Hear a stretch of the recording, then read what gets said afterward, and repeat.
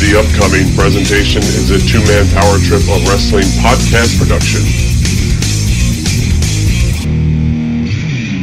What's up, guys? It's the phenomenal AJ Styles, and you're listening to the two-man power trip. Hey, Johnny. Cool, man. What's going on? We ready to go or what?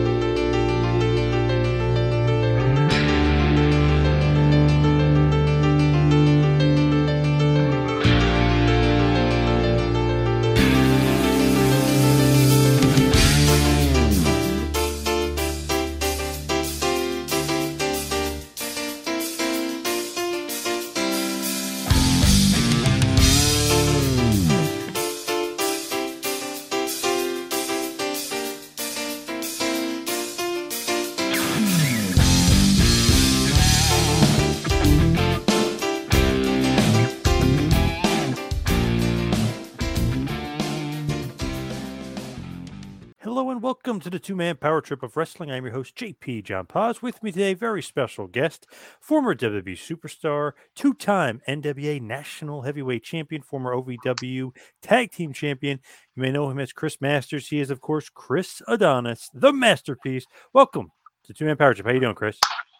All good. It's good to be here. I mean, it's a little cold where I am. I'm out here in Houston, but I can't complain because I know you were just telling me you're in Jersey, and I know it's freaking freezing up there. So, yeah, we'll hang in there. But you know, the funny thing is I'm actually doing this outside because Carlito is filming an audition in the house. So that's the reason I'm outside.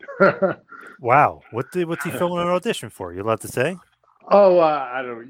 You're not allowed to say specifically, but you know he goes on various auditions here and there. So what have you been up to? What are you kind of doing down there? You know, I just needed to get out of Los Angeles for a while because Los Angeles is basically anarchy at this point. So you know, I called up Briz over here and just like, hey, you know, can I come down for a little bit just to get my head back on straight? You know, it's just. The pandemic has been tough on a lot of big cities, but LA specifically is riddled with crime and homelessness and drug addiction, and you know, and it's just, you know, a lot has gone wrong over there. It's gone south. Oh yeah, it's a war zone over there. It's terrible from what I've heard. So what have you been up to wrestling wise? What's the latest? Wrestling wise, just I mean, next month is filled up every weekend, but I mean, outside of that, it's been NWA has been the platform I've been doing some of my best work as of late as the NWA National Champion, and now NWA is widely available for anybody. You don't necessarily have to have a Fight TV subscription. You can tune in on Fridays on YouTube to get NWA Power, and then on Saturdays you can tune in to NWA USA, which is also a 30-minute show that got a nice little morning show. You can consume some wrestling in within 30 minutes as well. So, what do you think about the NWA and how it's going and like the progress?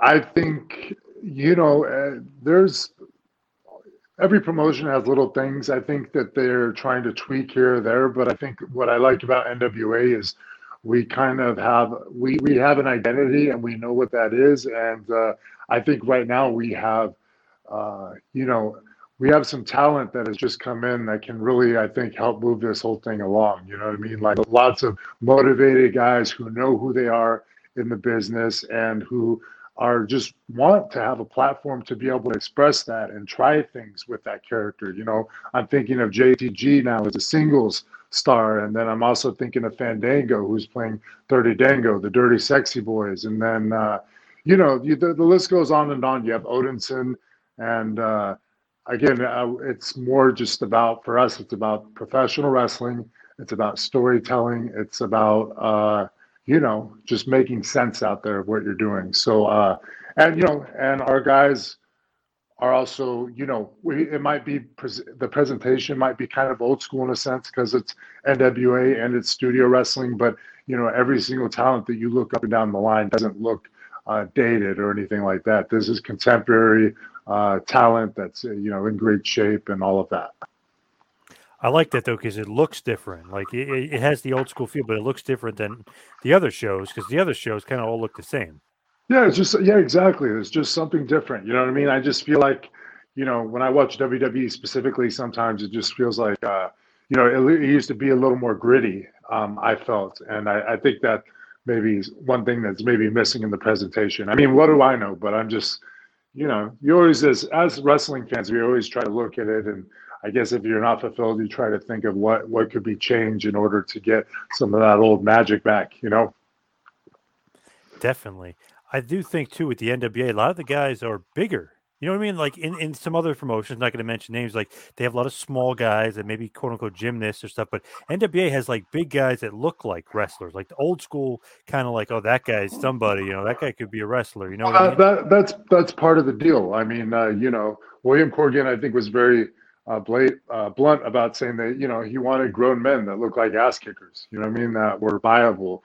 And so the promotion definitely focuses on that. But obviously, there's always there's plenty of guys within there who aren't 260 pounds, who are athletes but also good storytellers and who can thrive within NWA. I just think William Corgan just recognized that, one thing about professional wrestling, and I have this conversation with many of my peers, is, wrestling now is kind of just a niche audience. And part of that is because when you have people who aren't hardcore wrestling fans who turn on the TV and they see guys who maybe aren't as physically overwhelming, you know what I mean? It doesn't draw in kind of the casual fan. The casual fan still wants to see something that looks larger than life. And that doesn't always mean 270 pounds or anything like that, but, a presence or size or, that old analogy they use about somebody walking through the airport, the old Vince McMahon one, and being able to turn heads, you know what I mean? The presence of it. So, I just think that is something that has kind of been a staple in wrestling. And it doesn't have to be all of professional wrestling, but, when you're in a business where, this is a work essentially, you don't want people, regular folks, just thinking they can beat up the world champions, for instance. That's why some of the wrestling, I mean, I'm an old school fan from the 80s. I mean, I just grew up on the Hogan era and those guys. Savage isn't the biggest guy in the world, but he was larger than life to many people. Same with that's a perfect example. That's a perfect example, man. Yeah, he was so larger than life that there's some guys that, like Macho that, they, like you said, they weren't exactly Hulk Hogan size, but man, they just had so much presence and charisma and the presentation that it didn't matter. They were basically 8 feet tall in the eyes of fans. I mean, I look at, HBK is another guy kind of like that. Like we always recognize he wasn't the big guy in basically all, if not most of his matches, but still, I mean, he had just such a presence and, just such a presentation to him and a chip on his shoulder and, an ego and all that stuff. So, very much, I mean, this is all stuff that, is debatable amongst wrestling fans and stuff. For me, I grew up loving the guys who weren't necessarily the biggest guys that were the great workers, the Shawn Michaels, the Bret Harts, like those,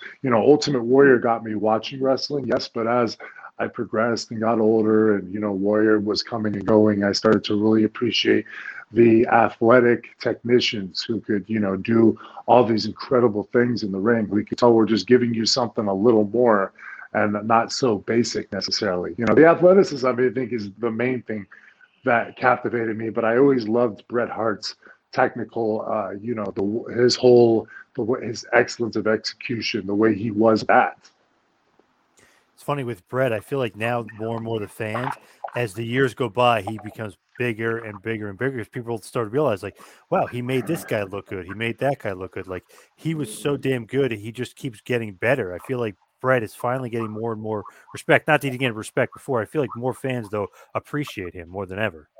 Yeah, well, I don't know. I should hope so. When you grew up kind of when I did, there's no way that, there wouldn't be a day that went by where you wouldn't appreciate Bret. You know what I mean? Just because, if you were a fan around that time and you were watching professional wrestling, especially around, 1996 and 1997, I mean, Bret Hart was, and, Bret Hart already had great babyface wins before that, but, that heel run, the Canada versus the U.S. and just Bret Hart kind of playing that heel role was incredible. It was just absolutely incredible.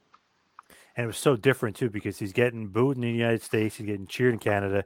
That was a great time. Exactly. That dynamic we'd never seen that dynamic before. It was so fun to see the roles change week by week. Like you said, 1 week they're a baby, they go to Canada. You know what I mean? It's just like, and not just even that. There was just so much happening in that era.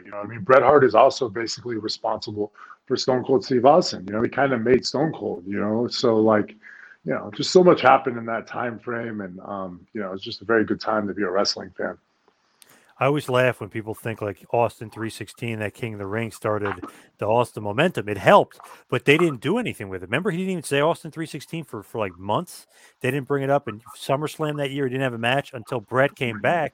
And when Bret had the match with him at Survivor Series and that buildup, that's when Austin became Austin. Yeah. Well, he planted the seed with Austin 316 thing. Because I do remember I went to a house show. It was my first house show sometime shortly after that. And, there were Austin 316 shirts already popping up everywhere. And it was pretty incredible. I remember it was incredible because Stone Cold was a heel. And so to see a heel with shirts on was different. Sorry, just glancing at the Laker game. Are they still losing? Yeah, they are. But, they're trying. I mean, we do look better with Anthony Davis at least. So, but LeBron's out this game. And, I think LeBron and AD have only played literally like 25% of available games together since they had won the championship. It's some ridiculous number. So we just haven't seen a lot of our main two guys. It's crazy. We're getting off topic. Yeah, I was going to say, it's crazy to think Melo is still going and still playing. It's, it was like almost like the team might be too old. Yeah, it's been a rough season, but Melo has definitely been a bright spot because it's a lot of fun. Staples gets real excited every time he shoots the ball, so yeah, that's cool. Yeah. I'm sorry, Crypto.com Arena. It's not Staples anymore. Yeah, that's right. I forgot they changed the name. Yeah, that sucks that they did that. I know it's so ingrained at Staples Center for like the last 20 years.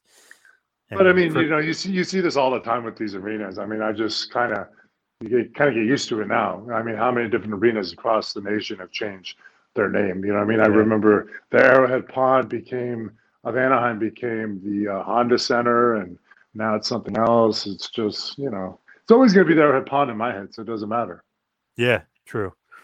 So as far as NWA, what are your thoughts on like the future of where you guys are headed? Are you liking the Fight TV, YouTube, pay-per-view once in a while? I mean, you liking the way it's going, or you want to do more shows? Oh, definitely. It would be, I think in a picture perfect world, we would be shooting not just our NWA Power television when we all get together, but we'd be doing, kind of more live events, kind of with key players in different parts of the nation, if not even internationally, which would be great because obviously if they're able to consume it through YouTube, that's not just United States, we're talking global now, global access to YouTube. And I think that's part of the exciting part is, NWA over the last year hasn't been on YouTube. So it's been a little harder to access. I mean, it was still a very great rate for anybody who's a hardcore wrestling fan to be able to get a subscription. But to have just the easy access of being able to pull it up on YouTube will gather a lot of attention. And we got a lot of great players. So I think a lot of people, whether they purposely go looking for it or they just happen to stumble on it and start watching it will be, people love YouTube. YouTube's a great platform, you know what I mean? And it's still going to come on Fight, and it'll be on Fight on Tuesday. It'll be available Tuesday every week, 6:05. But then, if you don't have a subscription to Fight, you can consume it on Friday. And then, like I said, you'll have NWA USA on Saturday. So I don't know. It's going to be interesting. I just know that there's going to be a lot of eyeballs on it now because it'll be much more easy to access. So, that's going to be interesting to hear all the different feedback and what people think. But, I just kind of have the utmost faith in all the players involved. I know the mentality of the crew. I know that, it's definitely, we got a good team over there. I love like the promos, the way that's done, where no script, right? I mean, you're not reading off a top script like no, man, and it's beautiful. Like I've been having so much fun with that because, I just kind of, and I'm like, one part of my game I've been working on is, my presentation, just as far as getting updated kind of different ring gear, but also obviously promos, and delivering promos that you mean. And, so it's been great with that because, yeah, again, there hasn't been anything scripted. I can, and I think this for mainly everybody, you can kind of take it whatever direction you want to take it, as long as, ultimately you're not, completely deviating off script. So, it's fun because it's really like not only are you contributing to the NWA show, but it's also like a big commercial. It's a platform for you to, advertise yourself. It's a commercial for yourself, and it's a great place to do it. And I've just found it to be amazing. The creativity that is allowed there is unmatched, at least from what I've seen so far. Definitely. And I didn't realize Billy was such a big fan because I interviewed him a few months ago. I knew he was obviously a wrestling fan, but man, he knows his stuff. Like he's really a historian almost of wrestling. He loves it. Oh yeah, and that's a lot of fun just to know that somebody is involved in it. And I know he's not the only one. I've heard all about Tony Khan and how much of a fan he was and all the different shows he's attended. But I mean, that's just really what it comes down to. I mean, wrestling is the type of thing that to be involved in it at this level, to either be performing or running a company, I mean, you got to have a love for it, I think, because there's a lot of, if you don't have a love for it, all the stuff, all the BS you kind of have to deal with would be a lot more glaring, as opposed to, if you have love for it, then you're going to work through any kind of BS you have to in terms of, and BS means a lot of things, you know what I mean? But just whether it's, just dealing with different egos or, having to just sort finishes between guys and, all that crazy stuff. So, it's an interesting business, obviously. What else are you looking to do? Are you looking to stay NWA? Are you looking elsewhere? I mean, do you want to stick NWA for like the long term, or you want to kind of explore options? I don't have any real set plans. My personal goal for myself, and I'm with NWA now, is just to put my best foot forward in terms of everything I just mentioned. It's like this year to go out there and put on the best matches possible that I can, to give the best promos I can possible, to invest in presentation, be it gear, and to just know that I'm doing everything on my part to further myself as far as professional wrestling, and then let the chips fall where it may, in terms of whether that's just, that's me in NWA and striving for the 10 pounds of gold, or just anything. I want to put my best foot forward and be ready for anything I might be able to manifest for myself through that. And there are other ideas. Like, I've been having a lot of fun just through even social media. It's been a lot of fun being able to piece together different reels. I've been able to do a couple different things with Carlito, which has been fun. It's actually, I'm able to monetize it now, which has been interesting. And I've been just trying to think more in terms of what else can I do as far as promoting myself. And, while I've been with Carlito, I've been trying to brainstorm that and just see if there's something we can do together that might entertain the wrestling fans. Because, my argument is we have all the tools at our disposal. Even if you're not on Raw on Monday or AEW on Wednesday, you still have, this device, you have social media, you have YouTube, you have all that to be able to put out content for people out there and entertain people and put smiles on faces as we do. Definitely. Yeah, you got all the social media, YouTube, like you said, so many different things. And it's more about you have your base, you have your wrestling fans, and then you have the resources, be it your peers and other friends in the business, to help get spread word of mouth and stuff like that. So again, just putting everything I can into my wrestling, and also just seeing what other things I might be able to do in terms of either a show or, just something for specifically the wrestling audience. But it would be great to draw, obviously, people even outside of the wrestling audience if that was possible. So this, not new gear, but newer gear, is this like a modern day Gladiator kind of look? Oh, it's like, so my cousin is a fashion designer, and I've been wanting to collaborate with her for a long time. And obviously a lot of people know I grew up a big Shawn Michaels fan. So what I did is I tried to kind of give her an idea of exactly what you said, kind of like a gladiator look. I still wanted to take something from my old presentation, be it the robes and capes, which was primarily why we still use velvet in it. And then, so it's like a mashup of a little bit of HBK, gladiator, and some of my kind of old cape and robe designs in terms of, velvet and different things like that. So, and that, to me, I just looked at that as when I tried to really look at when I was a wrestling fan, and I talked about this a little bit on the ad-free shows with Conrad Thompson, but I was able through the pandemic to really kind of get back in touch with when I was just a kid that loved wrestling, and what was it exactly that drew me to certain wrestlers. And to me, it was a combination of things. It was like music, it was cool ring gear, like cool entrance ring gear. That was kind of a big thing to me. And I just realized that, like, okay, well, if I was a fan, then I would want more, more of these things. That's like almost like when you look at, if you look at yourself, you want to be able to vision yourself as an action figure type thing. So that's kind of that's the prism I've tried to focus it in front of. So I don't try to think in terms of my mind at this age, just more about the kid that was 15, 14, 13. I love wrestling most of my whole childhood. So what mattered to me then, and just try to apply all that.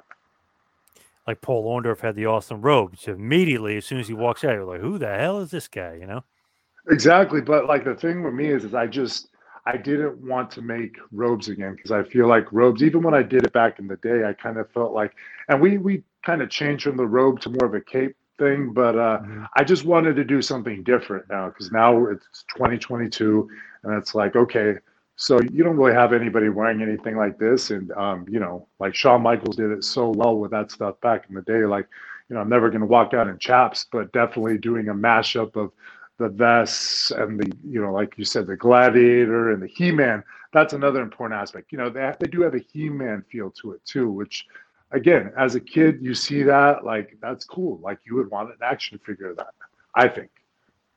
Yeah, you get like a cool look, immediately gets you interested in the guy. Then his character will shine through as well. Yes. So when you were kind of starting in the business, did Bassman, our buddy Rick Bassman, is that how you started, UPW? That's how you got in? Absolutely. I was doing some backyard wrestling out in California, and my mom had seen some video of it, and she was absolutely horrified. And so she automatically just insisted that I go to the school, because she knew that the school had existed, because one of my friends already started going.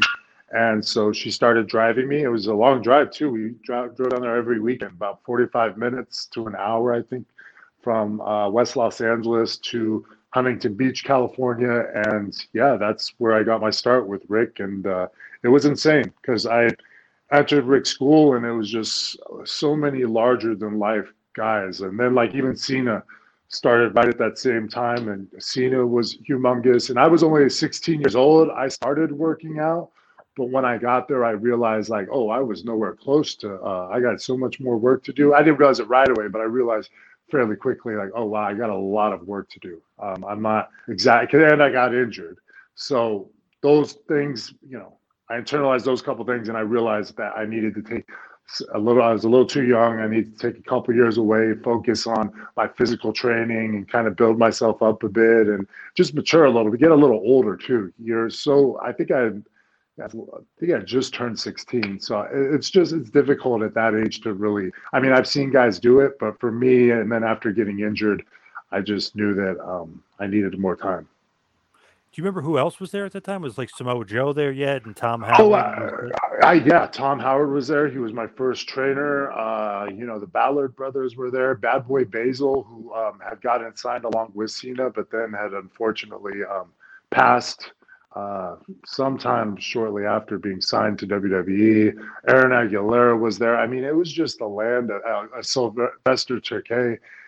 You just got to imagine, as a 16-year-old, walking into that, it was just like unbelievable. And I just remember it was pretty intimidating just because it was so many big guys. And again, you got to factor I'm a kid and, I'm not fully physically developed yet. So I'm just looking at all these monsters and I just, wow. Yeah, it was something else, but it was very impressive. And, Rick was very impressive. And for me, I hadn't been around anybody in the business, and just to, you meet Rick and you hear about, like the Ultimate Warrior. And for me, like I referenced to earlier, Ultimate Warrior is the first guy that kind of drew me to watching wrestling. So to find out that I'm essentially in the school with this guy who kind of basically broke in Warriors, that's very, very impressive stuff. Yeah, pretty cool. Warrior and Sting, and yeah, not bad. The list goes on and on. Yeah, Rick is very accomplished in terms of what he's produced in terms of his school. So then you said you got to take some time off. Then you end up in OVW, or how do you kind of get cross country and end up with Cornell? Okay. No, I took a couple of years off, and then I came back to Bassman. And by the time I come back, I was in tremendous shape. I took up bodybuilding as a hobby, essentially, and I really just focused on getting more intelligent about how I eat and how I train. And, there's just so much that goes into that in order to actually do it right. So I focused on that. And by the time I came back, I was just a completely different guy. I mean, I was already on my way to being, the Chris Masters you saw on television. I just came back in tremendous shape. I was really just a machine about eating every 3 hours, not missing a workout, and all of that stuff. So I came back, and I think I was kind of immediately on, kind of everybody's radar, because it was just like at 18 years old. I think when I came back, I was about 18 and about to go to turn 19 maybe, or on the verge. And it was just the thing that made me different, I think, was I had a muscle maturity at that such a young age. Like usually, like guys will get big, in their early 20s, or when they really train and do it consistently. But they usually don't have the maturity, and that was the thing that kind of separated me at that point. Is like I had the body of a guy that was maybe 10 years older, not just in size, but in terms of how it was built. And it's hard unless you know kind of about that stuff. What I'm saying, but that's why you look back at me at that age, and a lot of people are always so baffled that like that I was 21, because again, it looked more like, oh, he's got to be late 20s or early 20s, just because nobody's usually built like that at that such a young age. That takes a lot of years of training to develop that kind of maturity for your muscle. Was that all like genetics, or was that natural? Like how does that happen? Do you just genetic freak? It was just like I've had a lot of people do the same thing that I've done throughout their training. And I got to say, a big part of it, probably the biggest part of it, and people will say what they want about supplements and whatnot, but it really is genetically, you're either very gifted or you're not gifted, or sometimes, because I've had people who have trained with me, and we've done everything the same essentially, although I wasn't able to live with them or anything like that. But not everybody gets the same type of results. I just knew that coming from like my dad, my mom was very skinny on her side of the family. And then I hadn't met my dad until I was 22, but everything I had heard, and then from what I had seen about my dad, was he was a very fit man, and he continues to be a fit man this day. So for me, I was a very skinny kid, but really that kind of helps out genetically, because you might be a harder gainer, but like for me, it was more about just, I was so skinny, it was about consuming everything in sight, really, at least initially when I started training, in order to put on size. And then once I put on a lot of weight, like I did get fat at a certain point, like between that little gap between me coming back to UPW, I mean, I literally got my face I just got really fat. I really even had a tire around my waist. And then I realized that I had to change now the way I was training, and I had to diet back down. But like, because of those genetics, like with me just putting in the work as far as the cardio conditioning on top of the weight training, I was able to lose, I dropped like 55 pounds in 3 months, I think, of that change. And like then, so what happened then is, I was still heavier than when I started, obviously, because I had dieted down the 55 pounds, but, I was automatically about 25 pounds heavier than I was, when I first initially started training, you know what I mean? Which is a big jump, but a lot of that is just about eating like a madman. And that's, you have to be specifically in that situation that I'm describing, like myself. Like you've got to be a skinny and a hard gainer and stuff like that for that kind of thing to work. Are you like measuring your food too? You know, you putting the chicken on the scale, all that kind of stuff?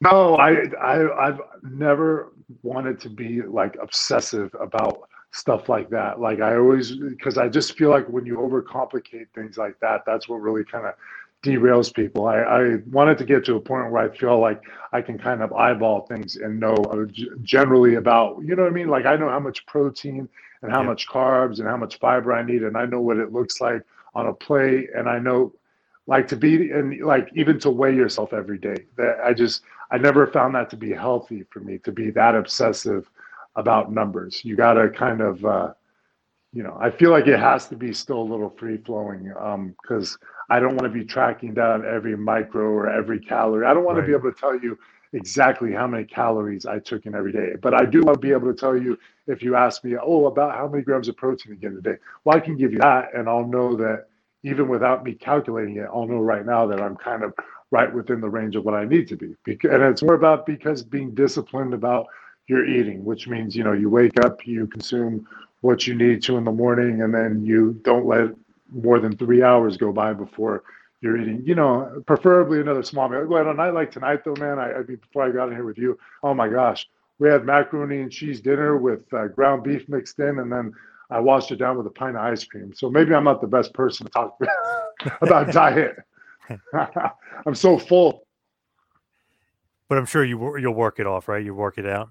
Oh yeah, we've been training our asses off over here. Carlito and me have been definitely working out real hard at the gym. So did you know, like UPW, OVW, do you know that they're WWF hubs? Do you know that they're developmental when you're young in the business, or you're not aware of that? Yeah, no, I was very aware because some people that you just kind of knew right away from UPW that was a place. I don't know, like even the first day I walked in, I think Antonio Inoki might have been there. Like they had somebody scouting for Japan. So, I mean, it was just one of those places. So was that like the ultimate goal? You wanted to get in there? To what? WWE. Oh, yeah, absolutely. Absolutely. I mean, that's why I grew up watching WWE. That was my main, the main thing I consumed. I mean, I watched the flip to a little bit of WCW throughout the years, but WWE was definitely the main one. Does UPW send you to OVW? Like, how does that work? Like, how do you get into OVW? WWE had seen me through UPW, and then they signed me, and then they sent me to Louisville. What did you think about Jimmy Cornette? I loved him. He was great. He's very entertaining. So when you get there, do you know your character yet? Like, do you know yourself yet? They gave me the name Masters upon first entering there, and then Matt Morgan had come up with Masterpiece. What did you think? Like, this is perfect. This is a great gimmick. This is way in, or were you thinking you want to, be something else? No, that was good. I liked it. Yeah. I was all in favor. What was like the kind of the masterpiece, obviously, but like what's that? Like, what do they say? Like, you got to be like Paul Orndorff. You got to be like, how do they describe it to you? Well, I already had known through interactions with various people that I was kind of looked at like a quote unquote body guy. And that I had reminded Vince of Paul Orndorff. So that was, I started kind of looking into watching Paul Orndorff and watching Ravishing Rick Rude and different stuff like that. Is it hard to stay in shape, like on the road? Because, you're not in California anymore. You're moving all the way across country.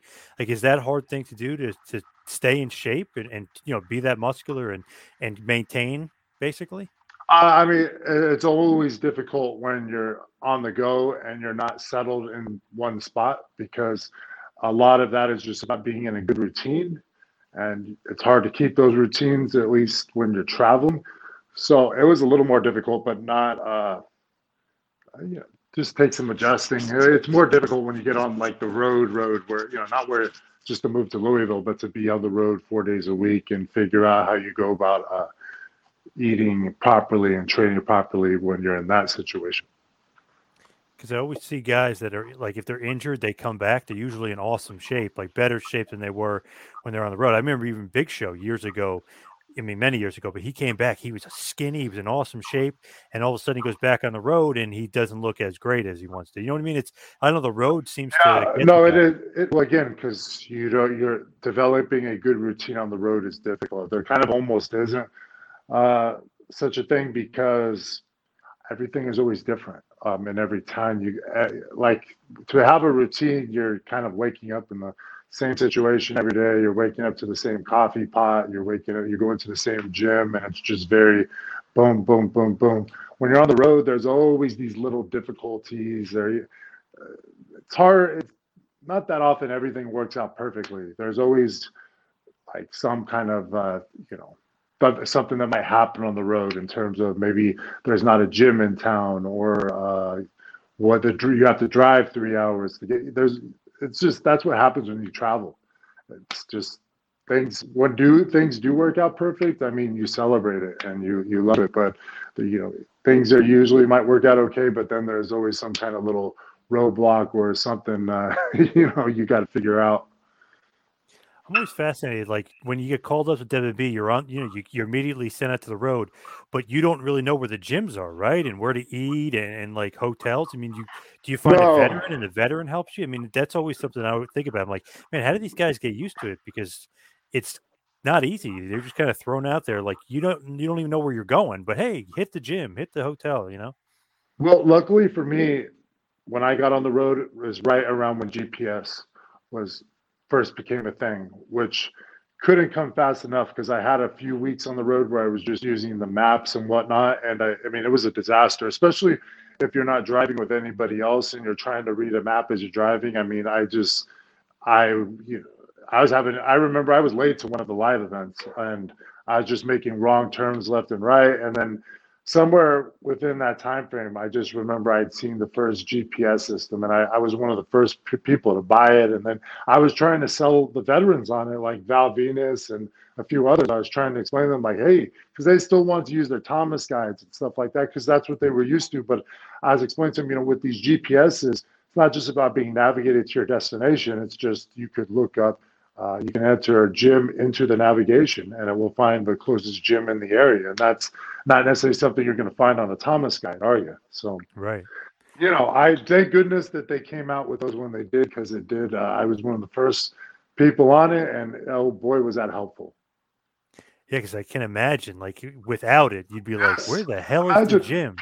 People at home don't even get around with their GPSs anymore. Now imagine going to fly to some foreign city and you get to the airport and then you have to drive, you work at that arena and then you got to drive to another town with another arena. But in between that, you're looking for gyms and you're looking for places to eat and there's no navigation. Whew. Wow. Yeah, I don't know how the guys did it back in the day. I mean, I'd still be lost somewhere. That's probably why they like working the territories. You know what I mean? They stay in that one spot and then they know where to go. Yeah. Touche.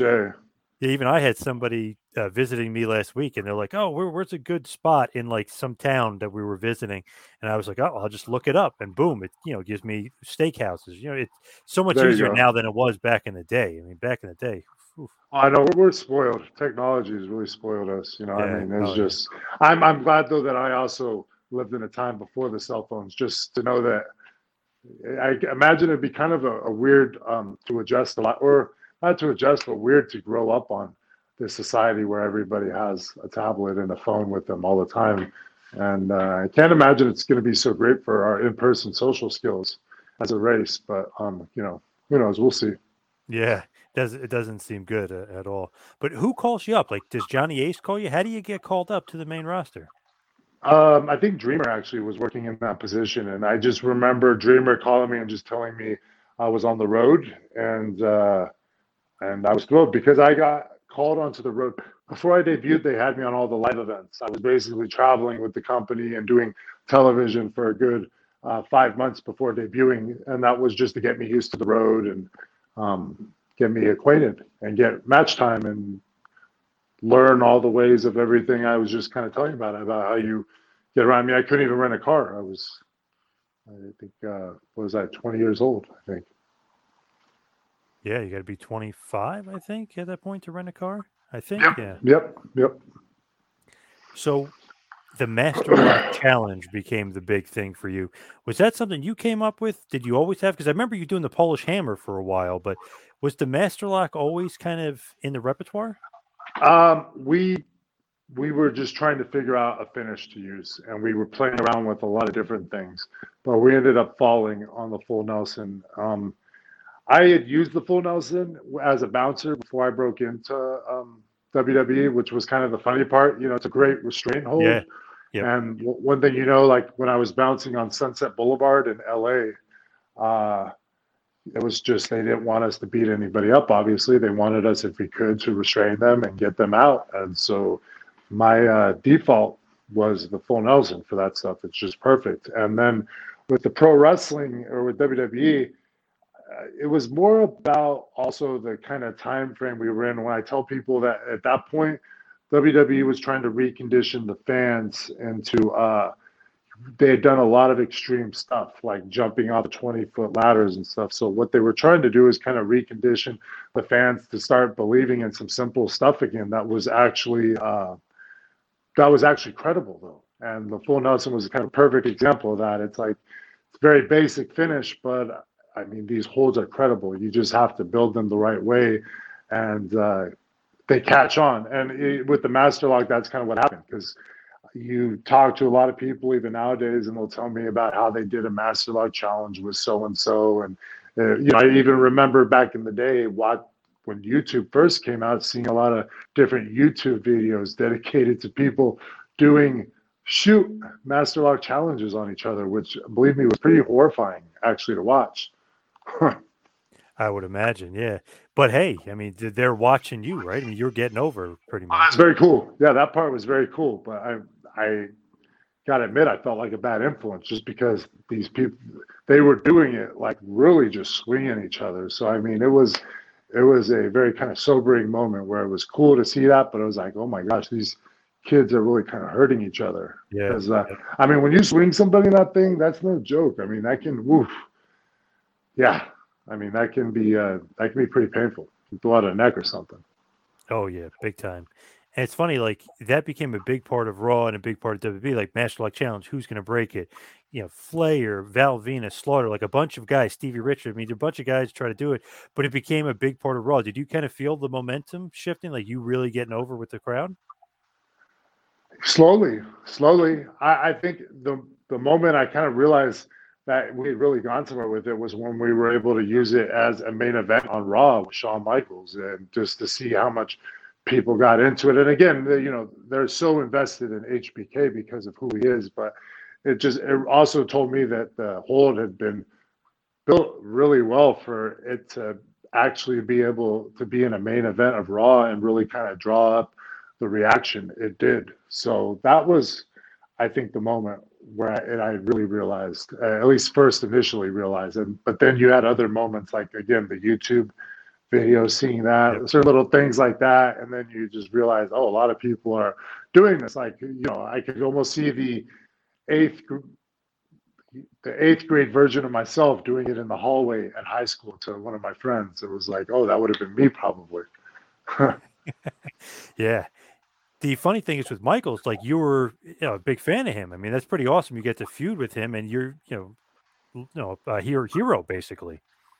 Oh, totally. That was exactly what that was. It was like that for me was like, imagine just any kid, like a kid grew up idolizing Michael Jordan and then breaks into the NBA, and even more so gets to play him in the NBA Finals. Because to me, outside of winning the world championship, kind of the highest accolade was either to win the world title or to be able to wrestle Shawn Michaels on a pay-per-view event, because he was just the man when it came to pay-per-view. Like he gave you pay-per-view caliber matches. And so to me, that was the highest honor. And I just know that when going into that situation, I just couldn't get out of my head. I'm like, man, you got to make sure you bring it come pay-per-view day, because you don't want to this to go down. You don't ever want to look back at this and know that you were the only guy to have a bad pay-per-view match with HBK.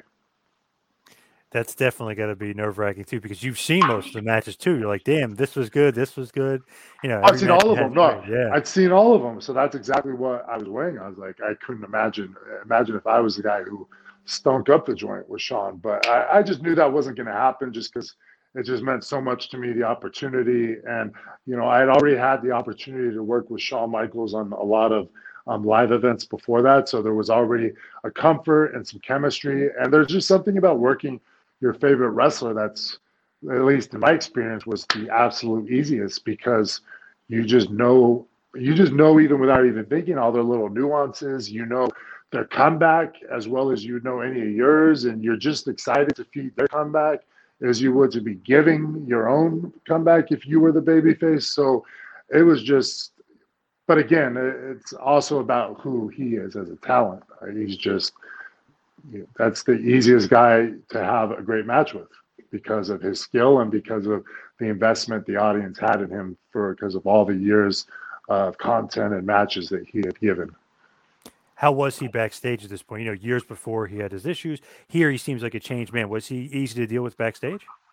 Yeah, I've heard about the other Shawn, but I never met the other Shawn. I only met the guy who had come back, who was very much a changed man, and very very much a family man, very much very religious. And I think I was happy to meet that version. I mean, it might have been devastating to meet the other Shawn, at least coming from my standpoint, a guy who grew up, using him as kind of a muse, or an idol, so to speak, or hero.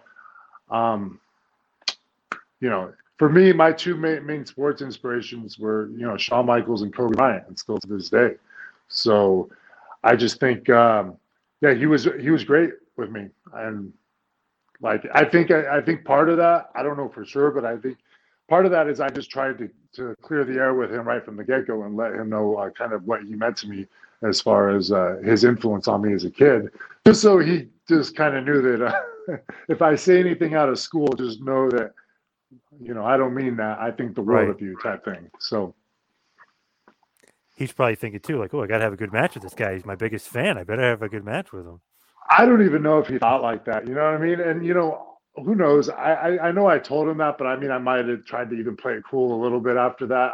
I don't know for sure, but I think it was easy for him to have like a good match with me, just because, again, I mean, I was 275 pounds, and like him, he's such a great seller. I mean, it's just such an easy story. And it was such a contrast, actually. He just come out of the program with Hulk Hogan. So you've got, Hulk Hogan, who's, obviously a veteran and, is a much different place in his career. And then now you've got like a young guy being me, 21-year-old, who's, I'm not to say I'm as big as physical wise as Hulk Hogan, but I obviously was a physical specimen, Yes. So, but I was also willing to do anything that Shawn wanted, and just wanted to learn from that. So coming from working at Hulk Hogan to working at a young guy like me, I gotta imagine is a very interesting contrast for even him. But he seemed very happy in it. That's one thing I will say, is even from the minute that we were working together, he just seemed. And even if you watch the promos that we started with, I mean, you can just tell. I think he's having some of the most fun he's had at that point. Like he was, just after coming out of that Hulk Hogan thing, he got to play the heel role, and he was kind of really like giving it to me, but in a funny way, as far as calling me out for what I am, and being a greenhorn, and just kind of working like work shooting with his promo, talking about how he's going to teach me stuff as we go along with this. And I remember he dropped the line, "You don't even know enough to know what you don't know," which was hilarious. And it sounds funny, but the best part about that is as you go on in the business, like over the last few years, you really know what that actually, that actually isn't just a funny line. That's a line that you could drop on a lot of young guys who, when they first get into the business, who are learning the art of it. And it's so funny because, they might think they have something figured out, but really it comes down to that line. It's no, wait a minute. you don't even know enough to know what you don't know.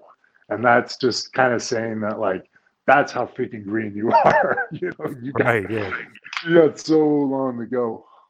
Yeah, genius. Now, I know you don't like to get too negative now, but what about John Cena and the Cena feud? Did you expect that to go differently? What do you think about working with John? I just don't think John was too big on working with me at the time, and I think it was just a little more difficult for us to have good matches with each other. And I think it was just Sean was easy to have matches with, but Sean had so much experience too. And with Cena and me, like, I don't know, I just felt like he didn't. We never got a good rhythm in terms of our working, and that was probably my fault. Anyway, but it's hard to say for sure. I just remember that there were some times where Cena had voiced displeasure in my work, and it was difficult because I was working with Sean and Cena, and Sean had even stuck up for me a few times, saying that he didn't have any problem working with me, and he said it out loud, which was appreciated. But I don't know. It's just, I think that I had some issues too around that time, so maybe it was maybe that contributed to some of that. Who knows for sure? But for whatever reason, I just felt like Cena just didn't take too much pleasure in working with me, and maybe he felt like I didn't give him enough chance to sell. I don't know specifics. It's been such a long time. It's funny though. Michael's obviously a lot better worker than Cena. No offense, obviously, no offense, but he's sticking up for you. Yeah, well, that was the part that was difficult to wrap my head around. I'm like, what do I need to do differently? And so this is one of those things. Again, I mean, it's apples and oranges really to kind of compare those guys. So. And he was kind of doing the Superman scene at that thing. I mean, he didn't lose for like a year. It was a strange booking. I know they were trying to go the Hulk Hogan pattern and kind of give this guy a dominant run, but it seemed to turn. Like half the crowd hated him, half the crowd loved him. I don't know if you'd want that for your top babyface. It didn't seem to be. I think just what it comes down to, as long as they're reacting. The worst reaction you can get is quiet. So.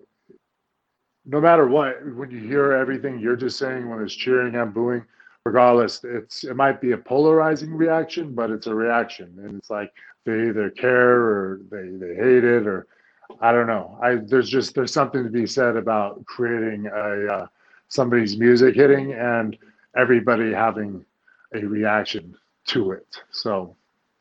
Right, and a big part with Cena is outside of even just he explodes with charisma, but he also had like a work ethic. I mean, there was nobody who slaved harder than Cena, so you kind of got to give credit where credit is due in terms of like, the guy didn't ask for any days off, and that's kind of one of the main parts of that job, is being able to have that same kind of work ethic of Vince, which means you're on 8 days a week. With Carlito too, which is funny. Like, you guys teamed together, then you feuded a little bit. What do you think about him at this point? Is that where the friendship and the relationship with Carlito started, basically teaming and feuding in WWF, or did it start a little bit before that when you guys were on the road together?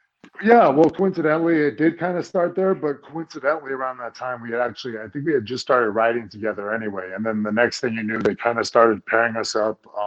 And from what I've heard, it was more so that I could learn from Carlos, obviously being growing up, born into the business and just being around it his whole life, there was a lot I could pick up from him. And we just had a good chemistry that kind of developed then. And there's even to this day, it's taken a lot of different forms. But, so we were close around that point. And then I think we kind of became closer even post WWE for both of us. We were booked on since, what was it, like 2011, 2012, that kind of time frame. We've been on so many different various independent shows in every part of the world, and just shared a lot of common experiences and stuff like that, and huge NBA fans. And so there's a lot of different various things we can connect on, and also the business. Obviously, we'll speak about the business every once in a while, and different things that are going on and how we feel about that, and just kind of get each other's opinions. Bobby Lashley is an interesting one because he technically breaks the master lock, right? He's kind of the first guy to do it, but now he's using it, but he's calling it the hurt lock. Did you kind of pass the torch to him, so to speak? I know he's a little bit older than you, but did you kind of pass the torch of the master lock onto him? Because that's his finish right now. Well, I didn't necessarily pass it along to him. I didn't, but I think really when you look at the situation, and I've said this before in the past, it's like Bobby Lashley was the one to break the master lock, and there's something to be said for the guy who breaks the master lock to adopt it. There is that you can see why that would make sense. Oh, like, the guy who broke it now adopts it, especially when it's a guy with the physical stature of Bobby Lashley who looks the way he does. Yeah. So people have asked me about that since it happened. Like, I didn't know that they were going to do that or anything like that. Like, it's not like they ran it by me or anything, but as soon as I saw that they were doing that, I at least, not that it matters my opinion, but in my head, I'm like, well, at least it makes sense. Being the factors that I just pointed out, it makes sense. It's not just some random person doing it. Let's put it this way: for me, I think if you really think about this and you looked at the situation, it feels a lot better when you see Bobby Lashley doing it than it would just be some random dude that just debuted and is just now they're trying to give him the full Nelson now. So, and that's the first time I've kind of actually really looked at it from that angle right here with you. And it just, for me, I think it feels a lot better seeing that it's somebody like Bobby Lashley, who obviously it's a guy who, I've known for a long time. He's a good dude. Another guy we've been to a lot of different places together. Bobby Lashley, be it Qatar and, Europe and all kinds of different places. So, it's just, that's kind of where I stand on that. And he's winning the WWE World Title with it. I mean, it's pretty like big time stuff with the Master Lock, basically. Yeah, and I still feel like at any given moment, it's a good opportunity for me to make my presence felt and have the Master Lock challenge the Hurt Lock. Yeah. Would that door be open? Who knows? As Bruce Pritchard said on Something the Wrestler that they did earlier this month, it's just one of those situations where you never say never, but I can't say that there's no indicators of that happening at any point right now. So, but in this line of business, it's one of those things where you just always got to be ready. As our friend Matt Cardona always says, always be ready or always ready. So it actually got to play with that. It's that type of business where you never say never and you always be ready. And again, just to go back to kind of where we even started the conversation, all I can be focused on, sure that I like that idea, but all I can focus on personally is what I'm doing. And that's, again, putting my best foot forward, my best presentation, my best matches, and promoting myself and showing everybody who I am in the year 2022, which is completely different performer and an evolved performer. And people will see that. That would make perfect sense. And who knows with wrestling, because sometimes things that make perfect sense, they don't do it. So, I mean, who knows? But Lashley versus you, Master Lock, Hurt Lock, I mean, it would just makes perfect sense. Yeah. And hopefully there'll be a time and a moment for that. That's, all you can do. Let's hope. So in WWE, did you have any problems? Like, I know there was a couple of suspensions and stuff. Did you have, like you mentioned before, you had some issues. What was like the problems going on for you then? And long gone, long behind you? Oh, and this is a problem kind of nationwide at this point, but the opiate epidemic had gotten to me and painkillers, and that became a huge problem for me that just kind of crept up. I never thought it would be an issue, and it became a big issue for me, and I had obviously a lot of disposable income, and I had also had acquired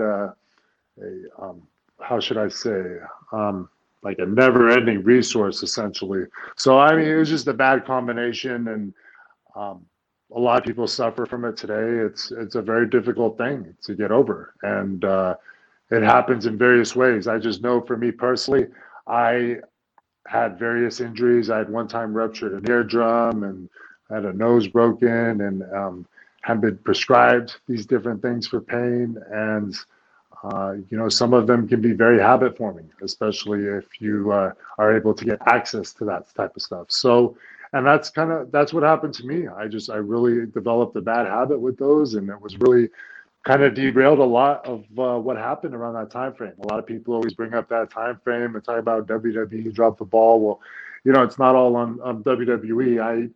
I was very young. It was my intention to get in. I knew what I wanted to do. I wanted to become a professional wrestler for WWE, and I wanted to do that as early and as young as possible. And I did that, which is great. But on the flip side, I didn't acquire a lot of life skills, and I had to go through a lot of problems while being a part of the WWE roster at such a young age and such an intimidating environment. And so I made a lot of mistakes, and some of those mistakes were very hard to recover from. I mean, essentially, I'm still trying to recover from them this day. But, I am glad, even beyond all that, when you look at what happened over the last decade and so forth, I mean, I've lost a lot of friends, and some of them specifically to that issue. So for me, yes, I'm just very grateful for the fact that I am still here, because I could have easily been one of those guys. I mean, I was really at a point where I was so out of control with that stuff. And so I tried to, sorry, we cut out there for a second. Can you hear me? No problem. Yep. Yeah. So anyways, my point was, I try to stay grateful that, I wake up on a day like today and I have, all these opportunities to make the most of my life, and that I'm here and I'm able to do that. As we head towards the finish here, head towards the wind down, what's next? What do you got coming up? I know you mentioned a little bit before, but what's coming up next for you? Oh my gosh, off the top of my head, you really got me. This whole next month is booked up, though. I know I'm going to the Northeast for a signing of sorts on the 4th and 5th coming up, potentially, hopefully, PTW in Poland on the 19th to wrestle. Actually, I don't even think I can say yet, because I don't think they've announced it, so I don't want to put that on blast. There's going to be QPW coming up in March. QPW is finally coming back. That's our friend Ali in Qatar, who runs big-time shows, and I'm sure he's going to have a stacked card. And, of course, there's much more, but feel free if you want to keep tabs on what I'm doing. It is on Twitter, it's at Chris Adonis, and on Instagram, ChrisMasters310. So anything that I'm doing goes out on there, but mainly Instagram. That's my favorite platform, so go there. Nice. Awesome. And it's crazy. It's been 2 years since Kobe passed. I can't believe it's been 2 years. Oh my God. Crazy. Oh yeah. That was just, and it was the anniversary. I think it was yesterday, right? That was the anniversary of it, but it was, the only thing I'll say about that, and closing, I mean, for an Angelino, a native Angelino, meaning I grew up in LA, to lose Kobe Bryant was essentially the equivalent of Gotham City losing Batman or Bruce Wayne. So it was definitely, it still continues to be surreal to this day. But that will forever and ever be my guy. And anybody who's a true Angelino will love Kobe for their lives and their kids' lives and their kids' lives. Chris, thank you so much for all the time. Really appreciate it. Appreciate you, man. It's good talking to you. This has been a John Paz Power Trip production in conjunction with the Two Man Power Trip of Wrestling. You could follow us on Instagram and Twitter at Two Man Power Trip. You could check us out on Facebook. You could subscribe on YouTube. You can go to patreon.com/TMPT Empire to become a patron, and also check out the website tmptempire.com and buy a shirt at prowrestlingtees.com. Two Man Power Trip, where the power lies, brother.